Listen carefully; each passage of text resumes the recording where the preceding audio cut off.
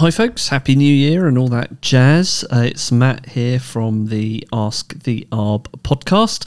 So today I want to talk about bat surveys as we head into the new year. But first off, I just thought I'd set the scene a little bit with some background information on ecology surveys, full stop. So ecology surveys are a crucial part of the planning process. For any development project, really. They help assess the potential impacts on the environment and local wildlife, as well as identifying any necessary mitigation measures that might be required. So without these surveys, it's possible for a project to have unintended consequences on the natural world. And when the rubber hits the road these days, you want to make sure that your project is defensible from a biodiversity and ecological perspective. I'm sure you'd agree. So I'd have you consider the possibility that these surveys are vitally important. Most people agree that they help protect our biodiversity. Each species plays a unique role in the ecosystem, and the loss of even one can have ripple effects throughout the entire community. And in our fragmented suburban environment, this is becoming more and more important. So essentially, ecology surveys allow us to identify which species are present in an area on your site or adjacent to your site, and how they might be affected by the proposed development or any proposed development. Additionally, ecology surveys can help developers just like you avoid costly delays and modifications to their projects by identifying any of these potential issues early on. And essentially then developers can modify their plans to minimise impacts on the environment, and this can save you time and money in the long run, as well as improving the overall sustainability of the project. So next time you hear about an ecology survey as part of a planning application, just remember it's not just about the birds and the bees, it's about responsible development for the benefit of everyone. There's several types of ecology surveys that can be conducted as part of the planning process. And these tend to include phase 1 habitat surveys, so that's the most basic. Think of it as a preliminary step, and it informs you, the landowner or developer, of what, if any, constraints there are likely to be, as my microphone falls around, at the site. The survey identifies the types of habitat present in an area, such as woodland, grassland, wetland, and it will also identify the species that inhabit these habitats and how they might be affected by a proposed development. It's a two-phase thing. There's a desktop study of available resources. Some of those are freely available, some have to be paid for, called LERC, or Local Ecological Record Centre data. And during the quoting process, your ecologist will let you know whether that is something that you're going to require. Most projects tend to need that. And then the second bit of the phase 1 habitat survey is essentially the site visit or the field study, where a suitably qualified individual will go out to site and collect various pieces of information to inform what's going on at the site and to get that baseline data. And crucially also, that will form part of any biodiversity net gain assessment as well. The second bit that comes after a phase 1 habitat survey is quite often a protected species survey. So if the phase 1 habitat survey, both the desktop and field study, have identified the presence of any protected species in an area, such as bats, otters, great crested newts, the protected species survey will be needed to be carried out to inform European protected species licensing applications and mitigation strategies to ensure your project doesn't damage any legally protected species. Ecological impact assessments, beyond the scope of this podcast really, it's more of a detailed assessment of the potential impacts of a development project on the environment, and would support larger applications, as would also habitat regulation assessment, or HRA. It's a specific type of EIA that assesses the potential impacts of a development project on European protected sites, such as special areas of conservation or special protection areas, but that would be identified during your desktop study in the phase 1 habitat survey. I can hear you. I can hear you in the background going, "Okay, that's great, Matt, but you were going to talk about bats in this podcast, and you've rattled on for 5 minutes about the baselines there." Well, it's because very rarely is a bat survey done on its own in isolation. There's nearly always something else that needs to be considered. But if you've just been specifically asked for a bat survey, that would be because they are one of the most required protected species surveys to support a planning application in the UK. And essentially, the trigger for this tends to be if you're planning the demolition of an existing building, or you're planning to make major changes or even minor changes actually to a building's roof space, then you're going to need to have a bat survey conducted to ensure that your project won't harm these important creatures, because bats are vital to our ecosystem.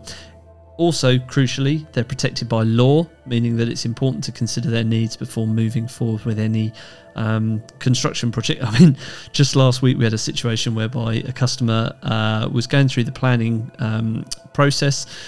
They'd mentioned changes to the roof space of the property, which triggered the requirement for a bat survey that they hadn't yet provided. So they went out to market, came to us, selected us to go and do a preliminary bat roost assessment. We get there, works are well underway, and the roof is missing off the property. So that is going to cause them all sorts of problems moving forwards.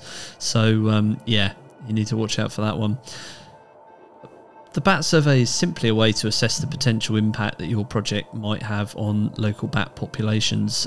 It involves a trained professional visiting the site, collecting data on the presence and activity of bats, as well as the type of habitat they use. So that first survey is called a preliminary bat roost assessment, or a PRA, and that information is used to create a report that outlines the potential risk to bats and proposes mitigation measures to protect those risks. So this report is then submitted to the relevant planning authorities to help inform their decision-making process. However, if it is discovered that your building does have a potential, not just evidence, and this is a confusion area that comes up all the time, we're looking for potential. So it may be that there's no bats in your roof, but there are missing tiles, which opens up the potential for crevice-dwelling bats to enter your roof space.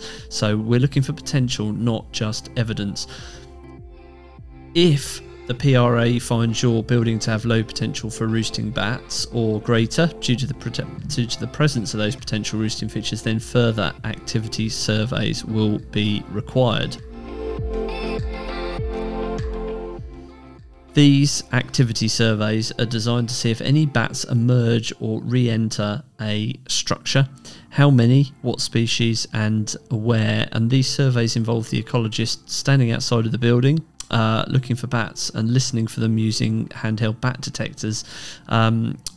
Bats are most likely to be found using roosting sites or emerging and re-entering roosting sites around dawn and dusk, and your report will indicate whether it is dawn or dusk surveys that you require, or a mixture of the two. They might also set up night vision aids, MVAs, which are essentially infrared cameras around the building to monitor the building, because cameras are better than the Mark 1 eyeball.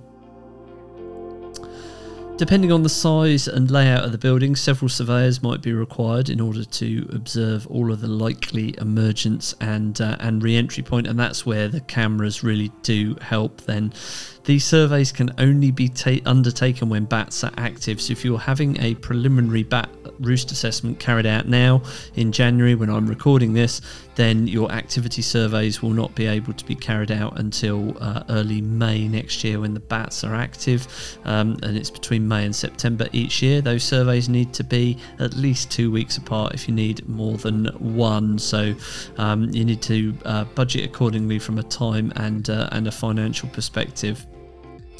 I guess the thing to point out here as well is that not only can these surveys only be carried out in the summer months, but they can also only be carried out during good weather for bats, which is sort of dry, mild weather, not too windy.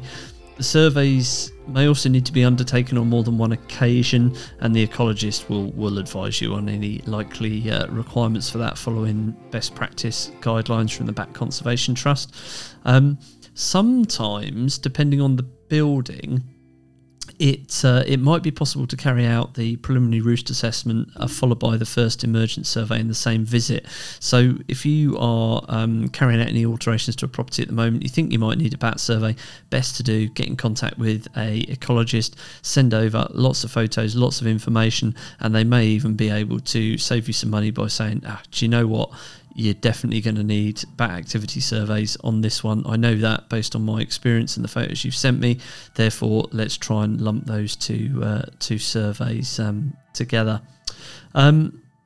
If the conclusion of all this is that bats are present, a mitigation strategy will need to be developed, which may require development taking place at certain times of the year, the use of certain materials or specific provision to allow bats to continue to use the original or replacement roof.